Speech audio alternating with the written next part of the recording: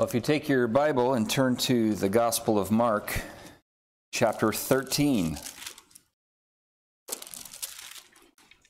And this is going to be just the second and final message in this chapter. Can you believe it? We made our way through this chapter in 2 weeks only. That's pretty amazing. Don't expect the same for chapter 14. Mark chapter 13, and if you would join me in standing for the reading of God's Word once you get there. Mark chapter 13, we're going to read verses 24 through verse number 27 to start with, and we'll cover the rest of them as we go through the message. But the Bible says in Mark chapter 13, verses 24 through 27, here's what it says. But in those days, after that tribulation, the sun shall be darkened, and the moon shall not give her light, and the stars of heaven shall fall, and the powers that are in heaven shall be shaken. And then shall they see the Son of Man coming in the clouds with great power and glory. And then shall he send his angels, and shall gather together his elect from the four winds, from the uttermost part of the earth to the uttermost part of heaven. Lord, it's been good to be in your house already. Lord, it's been great to fellowship with these, my brothers and sisters in Christ. Lord, it's been great to sing these praises. And it's been great to spend time worshiping you for who you are and for what you've done. And Lord, now as we turn our attention to your word, I pray, Lord, that you would help us to have ears to hear and a heart to receive and a willingness to obey and a willingness to apply these truths.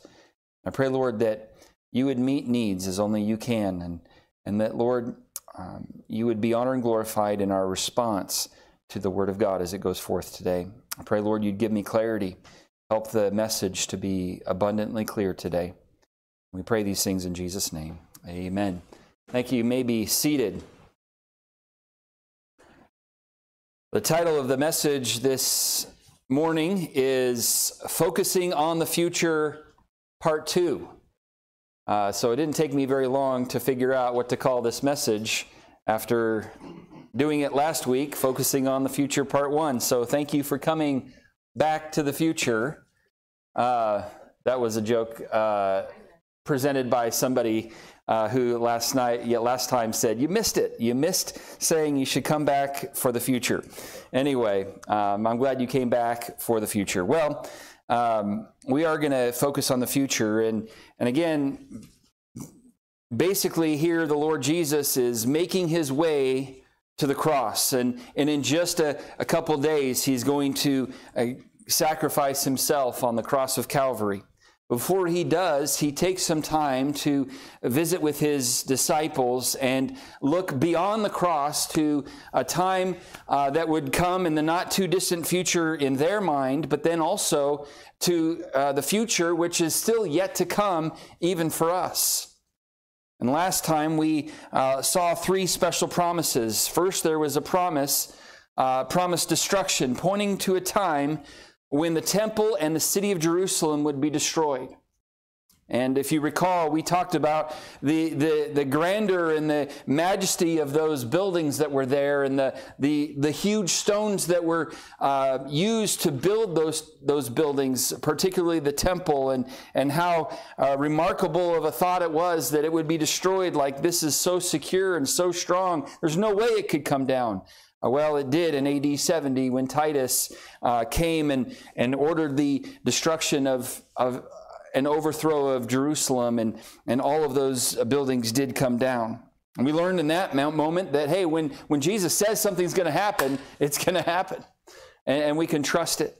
And then we also saw the promised deception when false Christs and false prophets would come and deceive many, and gave some instruction to his disciples regarding how to deal with that. And even today, we need to be careful that we don't get deceived by some of the things going on around us as well. And then we also saw the coming desolation, the promised desolation, which was a reference to the great tribulation period that will take place immediately after the rapture of the church.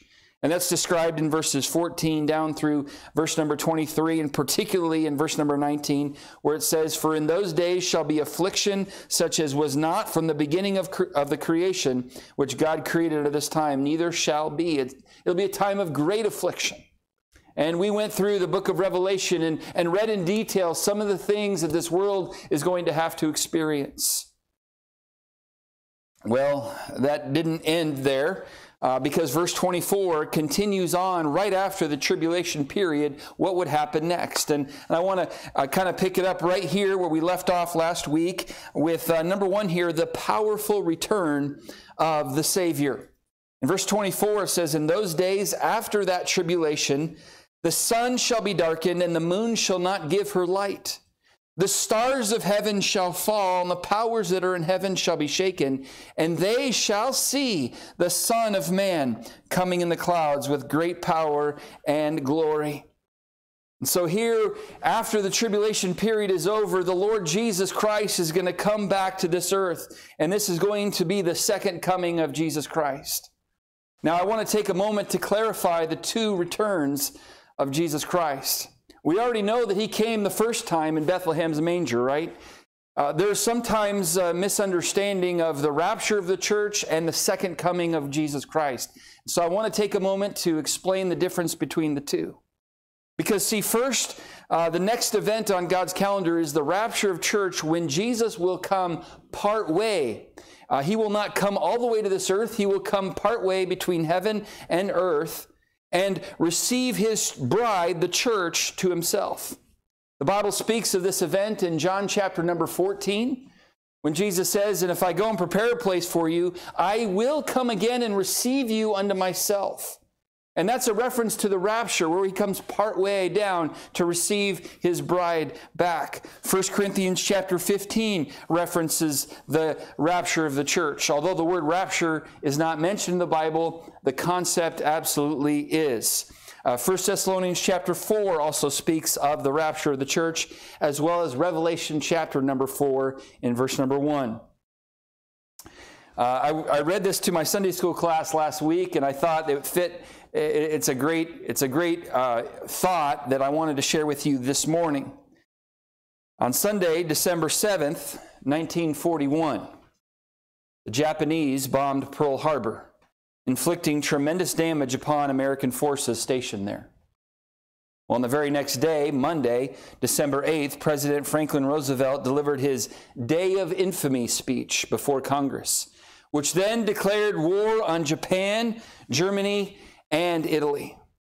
And on Tuesday, December 9th, the very next day after that, Roosevelt sent telegrams to the United States ambassadors serving in those capital cities in each of those nations that we declared war on, Tokyo, Berlin, and Rome, ordering them to leave for home immediately.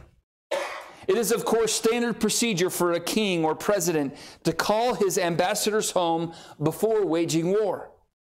Now, someday, God is going to declare an all-out war on the evil occupying planet Earth, known as the Great Tribulation. But before he does, he is going to call his ambassadors home. And that's the rapture of the church. That's not the second coming of Jesus Christ. That's the rapture of the church, which could happen at any moment. And at that point, then, after that, the world will go through a 7-year tribulation period that we looked at in great detail last Sunday. It will be in that time when this earth will experience horrible, catastrophic events unlike anything this world has ever seen. I know our country and really the world watched this week as Hurricane Ian went and destroyed quite a bit of Florida and surrounding states as well. And obviously, I do want to encourage you to be praying for those there and for the churches there as they go through this time.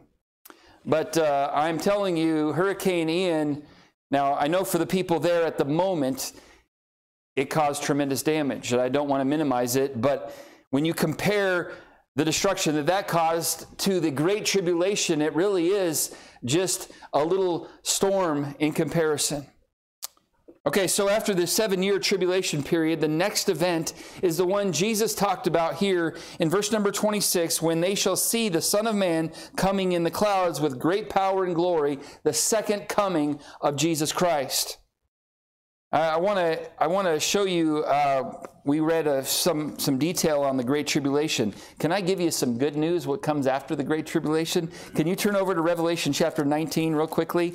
And kind of hold your place here in Mark 13. We'll be right back here in a moment. I feel like we went through some pretty negative things last time. I want to get to some positive things.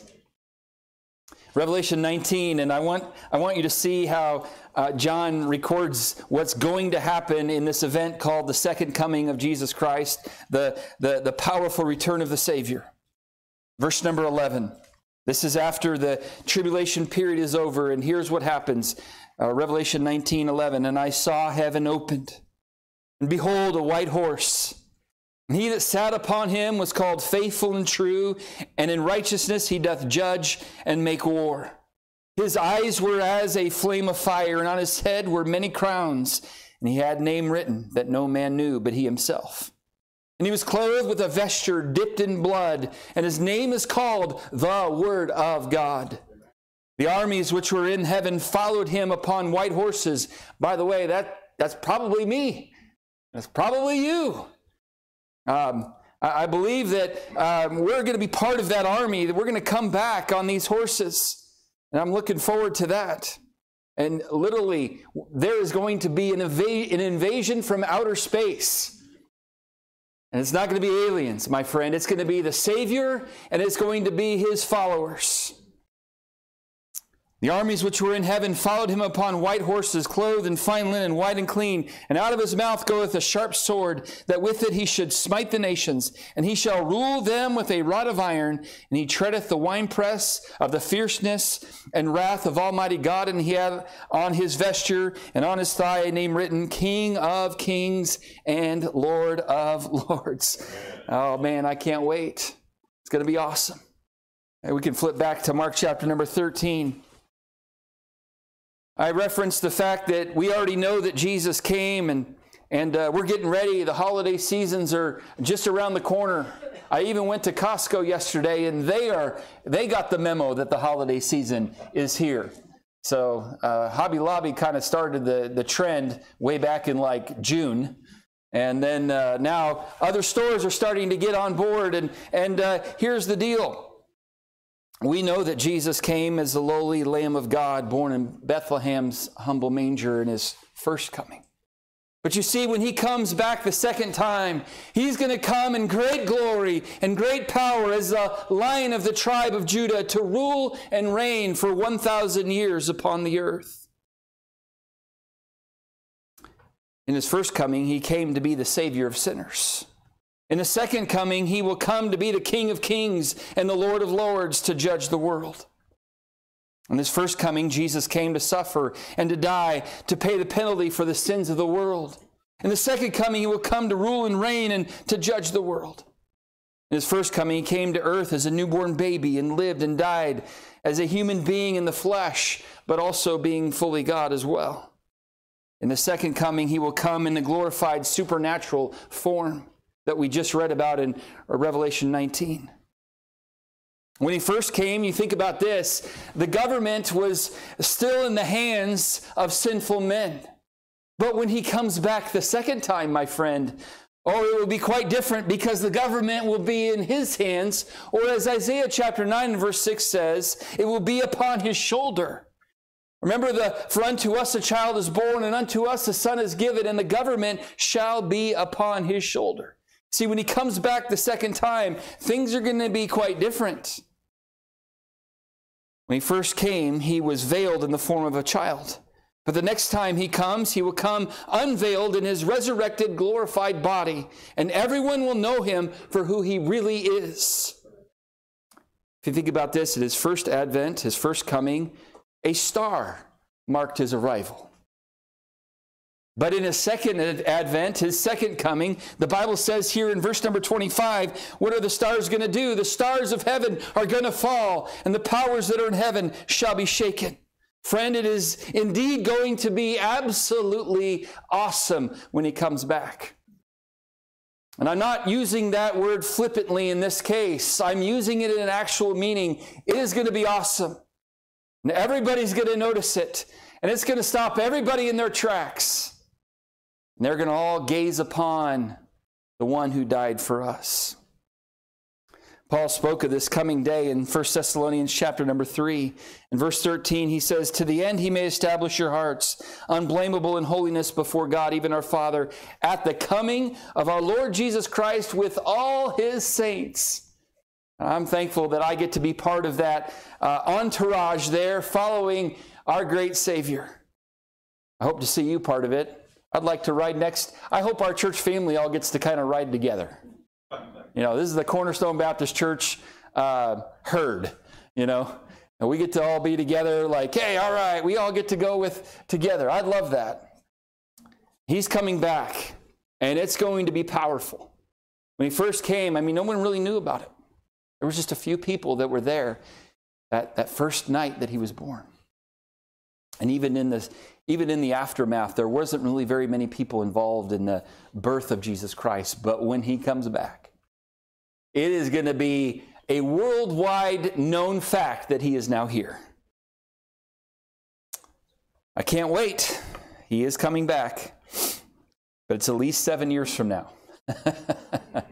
Because if the Lord raptures us out today, then that starts the 7-year timetable of the Great Tribulation. Then after that, he is going to come back in great power and glory. And he talked about it here. Verse number 27, the Bible says, then shall he send his angels and shall gather together his elect from the four winds, from the uttermost part of the earth to the uttermost part of the heaven. During the tribulation period, there will still be people who are saved, who are still alive on this earth. And when Jesus comes back, he's going to assemble his elect, those who are saved, all together at that point. And so we see as Jesus continues to focus on the future, we see this thought here of the powerful return of the Savior. But then I want us to look secondly, as we continue down through this passage, the parable of the season. The parable of the season in verse number 28 says, "Now learn a parable of the fig tree. When her branch is yet tender and putteth forth leaves, ye know that summer is near. So ye in like manner, when ye shall see these things come to pass, know that it is nigh, even at the doors." Now you may remember that this is not the first time that Jesus referenced a fig tree. If you've been coming, you may think, hey, didn't we talk about the fig tree just a little while ago, just a couple chapters back? Yeah, you are right, we did. And if you don't remember, well, that's okay. It was just a couple days back in the timeline of events here in the Gospel of Mark. It was in chapter 11 when Jesus and the disciples, if you remember, came upon a fig tree when our Savior was hungry, showing his humanity in his hunger. And I know most of us can relate with him, and maybe we're all relating with him already right now, ready for this service to be over so we can go get some lunch. Well, they came upon this fig tree, and there were leaves there, but if you remember, there was no fruit on this tree. Well, Jesus ended up cursing the tree, and the very next day, it had completely withered up. It dried up. The fig tree there was an object lesson pointing to the nation of Israel, who had the appearance of health, but no real fruit. Okay, here in chapter 13, Jesus once again references this fig tree. And in verse number 29, he says, "So ye in like manner, when ye shall see these things come to pass, know that it is very nigh, even at the doors." What could this mean? Well, in 1948, the independent nation of Israel was formed. And if you go ahead and throw the newspaper of that day when that happened, and it was May 14th, 1948, when the the nation of Israel was formed. And at that point, it's starting to bring forth leaves. And it's coming together again. I mean, most of us know In verse number 28, when her branch is yet tender and putteth forth her leaves, ye know that summer is near. Most of us are familiar with, like for instance, in our backyard, we have a redbud tree and we have 3 Bradford pear trees. And I know everybody doesn't like the smell of those. I don't really notice it. And I'm kind of glad for that because I hear it's disgusting. It doesn't smell good. But for me, I don't really notice it. But they are beautiful when they're budding in spring. And you know that when you see those things, you know that, hey, spring is here and summer's just right around the corner. And so what he's saying here is when you see the fig tree, which is a reference again back to the nation of Israel, start to bring forth the buds and the leaves are starting to appear again, then you know that summer's coming. You know in verse number 29, he says, so ye in like manner, when ye shall see these things come to pass, know that it is nigh, even at the doors. See, this formation and growth of the nation of Israel tells us that the time is drawing close to when the Lord Jesus will come back with great glory and power. And, okay, well, that's still 7 years down the road from the time that he comes back for the church. So how much closer is it for him to return for the church? Could happen any moment. Verse number 30.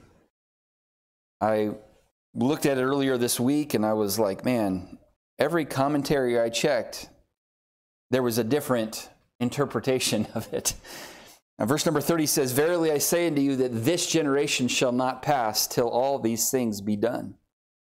When I was just going through and reading through this, I put verse 30 in a big question mark, like, okay, I hope somebody really has some good insight here.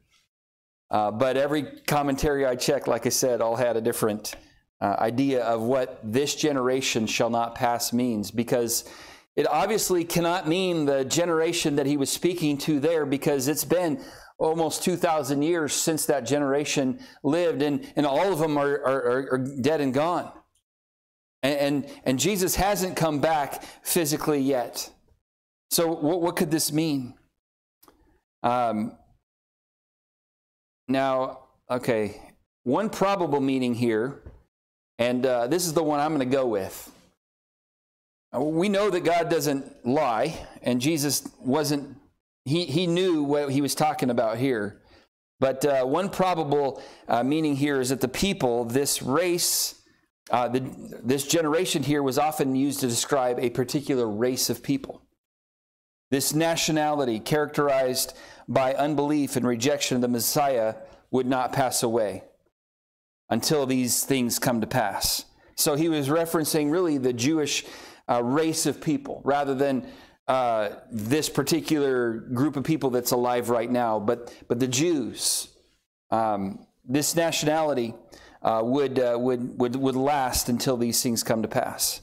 And the testimony of history has shown us that this generation has not passed away. I mean, this nation has survived and continues in their animosity to the Lord Jesus Christ, and they're continuing to go on. And that's what he was referring to, and I believe that that's probably the accurate interpretation of that. And I just wanted to stop there because I know some of you might look at verse 30 and say, what does that mean? As I did. The parable of the season, basically the point is, hey, Israel has formed. It's starting to bring forth leaves. We better get our minds together and say, hey, it's coming soon. It's an urgent thing for us to be prepared and ready for his return. So time is coming. Summer is coming. I realize we're right in the middle of fall now, and it feels good out there, doesn't it? But when it comes to this, summer is coming, and the season that we're looking for is near. And it is nigh, even at the doors, in verse 29, he says. So as we see here, we see first the powerful return of the Savior, the parable of the season, and then number 3 here, the permanence of the Scriptures. In verse number 31, he says, heaven and earth shall pass away, but my words shall not pass away. Because you see, one day heaven and earth will indeed pass away. Peter talks about the fact that this earth is going to burn up and it's going to melt with fervent heat, the Bible says. And here in verse number 25, the stars of heaven shall fall, the powers that are in heaven shall be shaken. I mean, there's going to be some serious cosmic disturbances. I mean, the solar system is going to be all tweaked through all of this. And the heaven and the earth are going to pass away, and he's going to make a new heaven and a new earth. But you know what's going to remain? His word's going to remain. Psalm 119, verse number 89, the psalmist said, "Forever, O Lord, thy word is settled in heaven." Isaiah 40 and verse number 8, "The grass withereth, the flower fadeth, but the word of our God shall stand forever." It's not a temporary thing. It's going to last forever. 1 Peter 1:23, "Being born again, not of corruptible seed, but of incorruptible, by the word of God, which liveth and abideth forever." 2 verses later, Peter says, "But the word of the Lord endureth forever." Here's the deal. Even though heaven and earth are going to pass away, God's word is going to remain and it's going to stand. So that means that no matter what goes on in my life, no matter what circumstances or how bad things get, God's word still matters and I can still trust it. Even though you may not be feeling the vibe because the circumstances may not be, or maybe less than ideal in your life, and you're not feeling like God's still there. Look, God's word still stands. This will remain and abide forever. The permanence of the scriptures is something you can trust. Then I want us to look fourthly here as we continue on through this passage and get through the end of this chapter here. Let's look at some priorities of the saints. Let's pick it up in verse 32. And this is the real sermon. Thinking, man, this sermon's going quick. This is really the sermon here. Verse 32. "But of that day and that hour knoweth no man, no, not the angels which are in heaven, neither the Son, but the Father. Take ye heed and watch and pray, for ye know not when the time is. For the Son of Man is as a man taking a far journey, who left his house and gave authority to his servants, and to every man his work, and commanded the porter to watch. Watch ye therefore, for ye know not when the master of the house cometh, at even, or at midnight, or at the cock crowing, or in the morning, lest suddenly he find you sleeping. And what I say unto you, I say unto all, watch." In this last section of this chapter, we find 4 priorities for the saints. What are they? First of all, we need to be watching. I think that as we went through that, you may have caught that word was repeated a couple times. It technically was repeated 4 different times in that passage. Once in verse number 33, "Take ye heed, watch, and pray." Once in verse number 34, it says at the end, "To every man his work, and commanded the porter to watch." And the very next word here in verse 35, "Watch ye therefore, for ye know not when the master of the house cometh, at even or at midnight, or at the cock crowing or in the morning." And then verse 37, the last word of this chapter, "What I say unto you, I say unto all, watch." There's an emphasis on watching. The story is told of a boy named Patrick, who asked repeatedly for a wristwatch. Kept talking about it, and it was getting a little overboard. He was a little obsessed with this watch. And his parents said, "You know, enough with the talk about the watch. Like, we get it. We know you want to watch." So they actually forbade him to talk about it anymore. And at dinner, his dad asked Patrick to pray, and he said, "Before I pray, I would like to quote a Bible verse." And he picked Mark 13:37. "And what I say unto you, I say unto all, watch." Now look, here's the deal, friend. Jesus is coming back, and we need to be ready because we don't know when it will be. By the way, not even the Son of Man knows when it's going to be. And this does bring up a theological question. Jesus was God and knows all things. How could he not know when he will return? It's a good question. John 15 and verse 15 says it this way. Henceforth I call you not servants, for the servant knoweth not what his Lord doeth. The servant knoweth not what his Lord doeth. And that came out of the mouth of Jesus. And remember, Jesus, the series we're going through here in the Gospel of Mark, I've called the serving Savior. He is the servant, the perfect servant. See, as the perfect servant, it was not given to him from his Lord, his Father, the time of his coming. Jesus, of course, did speak of his second coming, but he did not have the exact date. And I think that there was tremendous wisdom in that. Because now his followers would live with a constant expectation and anticipation and desire for his return. Because let's just say that the date was 2222, which is 200 years from now. Well, let's say that that's the date that he's coming, sometime in that year. You really think we're going to be watching for it? You really think we're going to be living with anticipation of his return? No, it's 200 years away. I'm going to be off the scene by then, so I can kind of just live my life the way I want to live. I believe there was tremendous wisdom in him not giving Jesus the date so that he would not give it to the disciples, and then somehow we're able to figure it out. And I know that there's been Bible scholars who have tried to figure out when Jesus has come, and of course those days have come and gone, and Jesus hasn't come back. And look, because no man knows. No man knows. Neither the Son, but the Father. Now one day the Father is going to say to his Son, it's time. And I hope it's today. And then he comes back and takes his bride home. Wouldn't that be wonderful if it was today? But in the meantime, he has given us instruction here 4 different times. The word watch is mentioned in this passage, which gives us a clue that we ought to be watching. We ought to be alert to what's going on around us. We ought to be aware, to be sober, to be vigilant. We ought to be understanding that what's going on around us. Oh, Brother Lowry was here on Wednesday night and did a fantastic job. One of the things he said in his message, he said, stop watching the news. And I think I may have been the loudest amen on that one. But look, I know that we do need to not be so engrossed with all that's going on around us, but we do need to at least be aware. We better not have our heads in the sand about what is happening around us.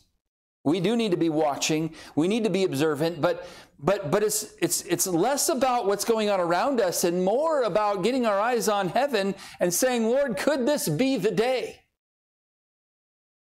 Remember what Paul told Titus in Titus chapter 2 and verse 13? Looking for that blessed hope and the glorious appearing of our great God and Savior, Jesus Christ.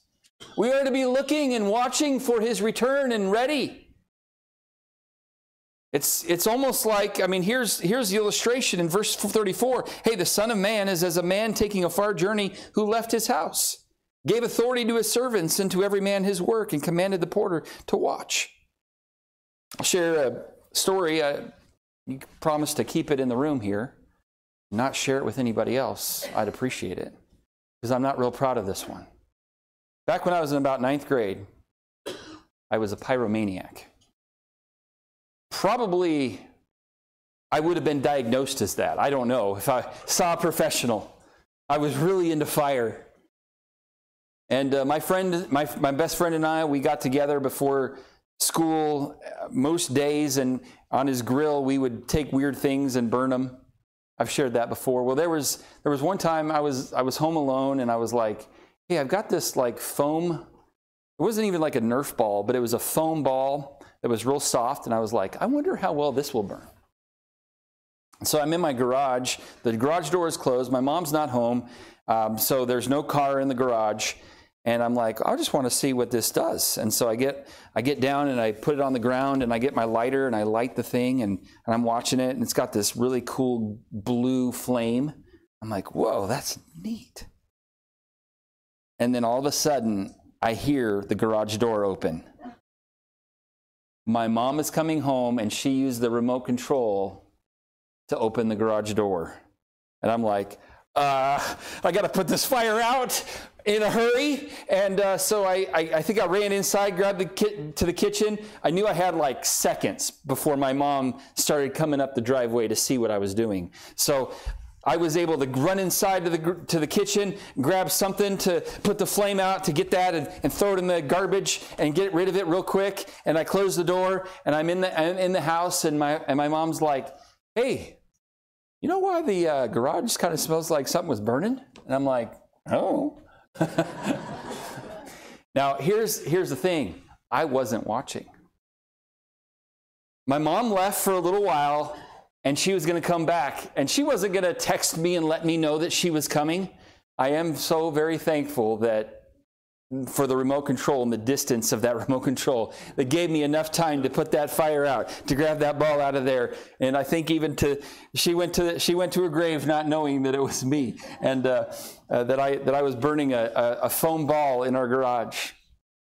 The thing is I wasn't watching. And we ought not to be guilty of that when it comes to the Lord's work. He's coming back one day, and we need to be constantly thinking, could this be the day? Could this be the day? And you know what? It very well might be.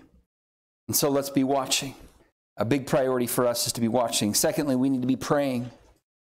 Verse number 33, take ye heed, watch and pray. While we're watching, while we're thinking this could be the day, let's be prayerful. What should we be praying for? Well, I think praying for the lost to come to salvation. For those in your life who you know are not saved, because I'm telling you, if they don't get saved and the Lord comes back and raptures you out of here, you're going to be good, but they're not going to be. They're going to have to go live through what we read about in the book of Revelation last Sunday in the Great Tribulation period. So pray for the lost to come to salvation. Pray for our church family to be right with God and right with one another. So when the Lord does come back, He'll find us healthy and ready for His return. We're to be praying that the Lord would send forth in the meantime laborers into His harvest field while there's still an opportunity to reap those who need to be reaped. We have much to pray for. We need to not be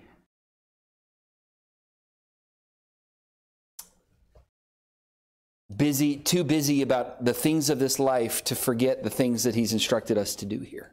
He's coming back. We need to be ready. So we need to be watching. We need to be praying. Thirdly, we need to be awake. Verse 35, Jesus says, watch ye therefore, for ye know not when the master of the house cometh.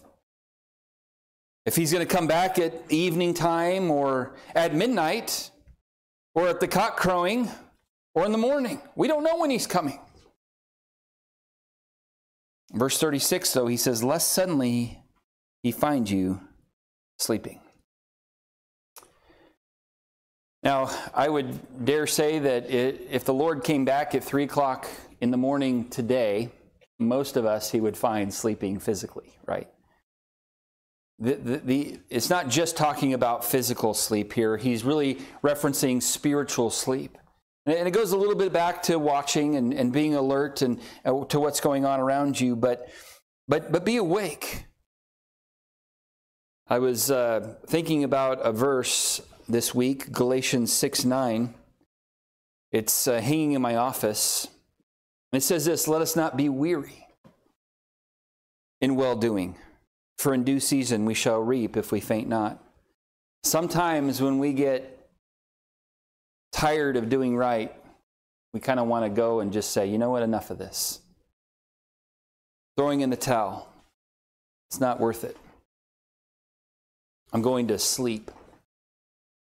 Because at the end of the day, we get tired and want to stop working, and so we lay down and get in our jams. That's what I call them. And we get comfortable, and we lay in our bed, in our comfy bed, and we go to sleep. Spiritually, we can feel like doing that too, where it's like, you know what? I'm done. I'm just too tired of doing this. I need to throw in the towel. I need to just go to sleep spiritually. I encourage you, let's not do that. Because you don't want him finding you sitting on the sideline when you should be involved in the work of God. Keep pressing forward. Our theme for this year is continue. Stay faithful. Don't go to sleep. Stay awake spiritually, because 1 John 2:28 says, little children, abide in him, that when he shall appear, we may have confidence and not be ashamed before him at his coming.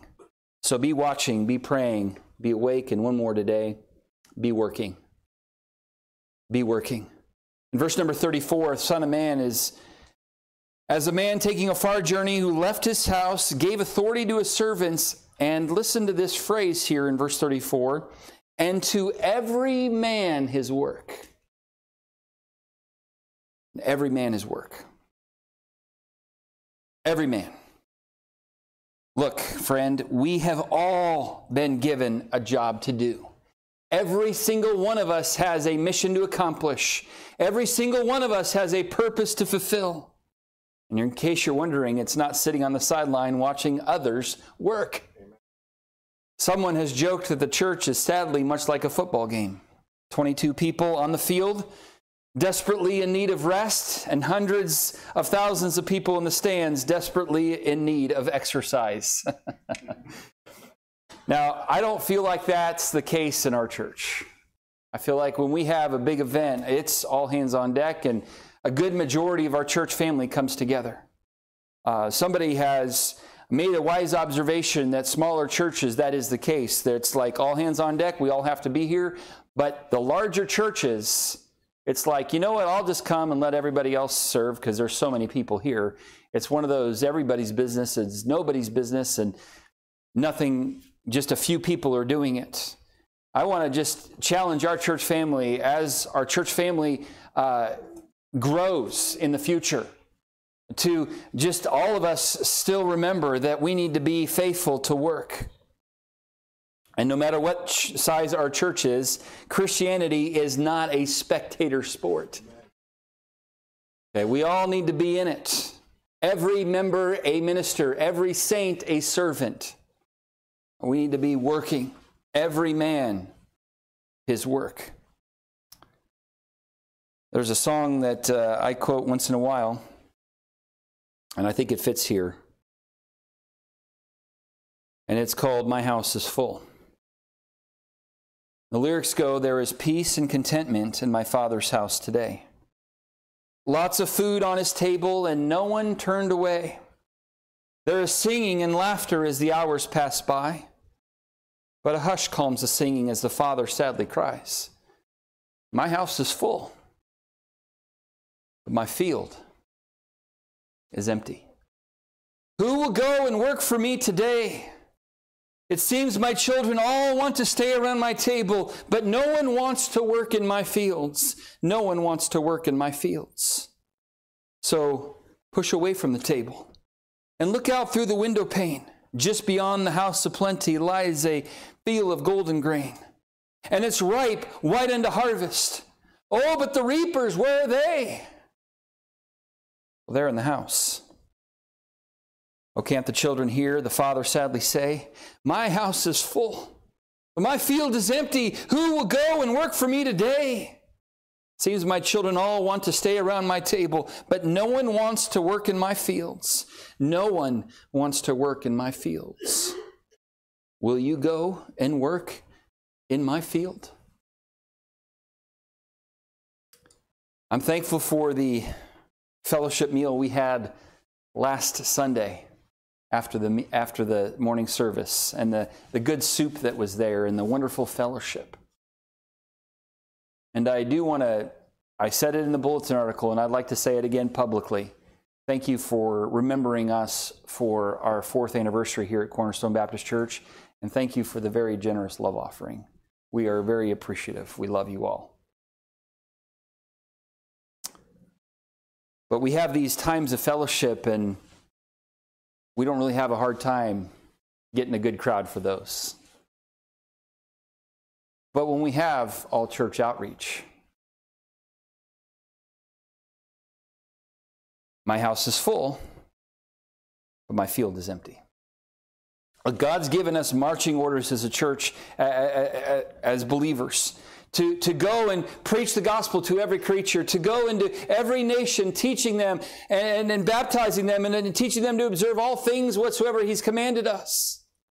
He's given us marching orders, work to do. Are we doing that work? Now, there are some folks in here who are a little more seasoned than others and maybe retired from their job. Can I encourage you to never retire from working for the Lord? You may not work for the man, but you work for the Lord all the days of our life. We'll work till Jesus comes. Or are we working until we're tired? We'll work till someone else can take my place. No, we're going to work till Jesus comes. Let's be working. Let's be working. There's one more priority, but this isn't for the saints. This is for those who are not yet a saint. If you're here and you're not a Christian, I want to encourage you to get saved. Make sure you place your faith and trust in Jesus Christ, because without a relationship with Him, you will face either the Great Tribulation period. If He comes back and you're still alive, you will face the Great Tribulation period. Or, if He doesn't come back in your lifetime, you will spend an eternity in a place called hell. It's not something I like to say, but it's something the Bible says, and I need to be faithful to say what God says. And that's the truth. And so, my friend, if you're here and you're lost and you're not saved, you're not a Christian, can I encourage you to make the greatest decision of your life and come to Jesus Christ? I was reminded of a game that many of us played as children, hide and go seek. When you play that game, the person who's it kind of goes into a corner or by a tree or something, closes their eyes and counts to 10, 1, 2, 3, 4, 5, 6, 7, 8, 9, 10. And then after that, they open their eyes and they say something. They say, ready or not, here I come. One day, the Lord is going to say that to all of us. Ready or not, here I come. Can I encourage you to be ready? To be ready. How do we be ready? We need to be watching. We need to be praying. We need to be awake. We need to be working. Are you going to be ready when He comes? Let's pray together. Lord, we do thank You for Your word that gives us insight as to what the future holds. Lord, we do as believers look forward to the day when You will come back to this earth physically after the tribulation period to rule and reign and set up Your kingdom. Lord, until then, help us to be mindful of these priorities and to implement them into our lives. Help us to be watching. Yes, watching what's going on around us to a point, but most of all, looking up and ready for that day when You do come, wondering if it could be today. Help us to live in such a way that we will have confidence and not be ashamed that You're coming. Help us to be prayerful. Help us, Lord, to be actively working in the harvest field, trying to get the gospel out. Help us, Lord, not to say, well, I did my part when I was younger. But Lord, help us all to find something that we can do, some ministry that we can be involved in, some type of work that we can be engaged in. And Lord, I pray that You'd help us to be faithful and to stay awake and not to go to sleep.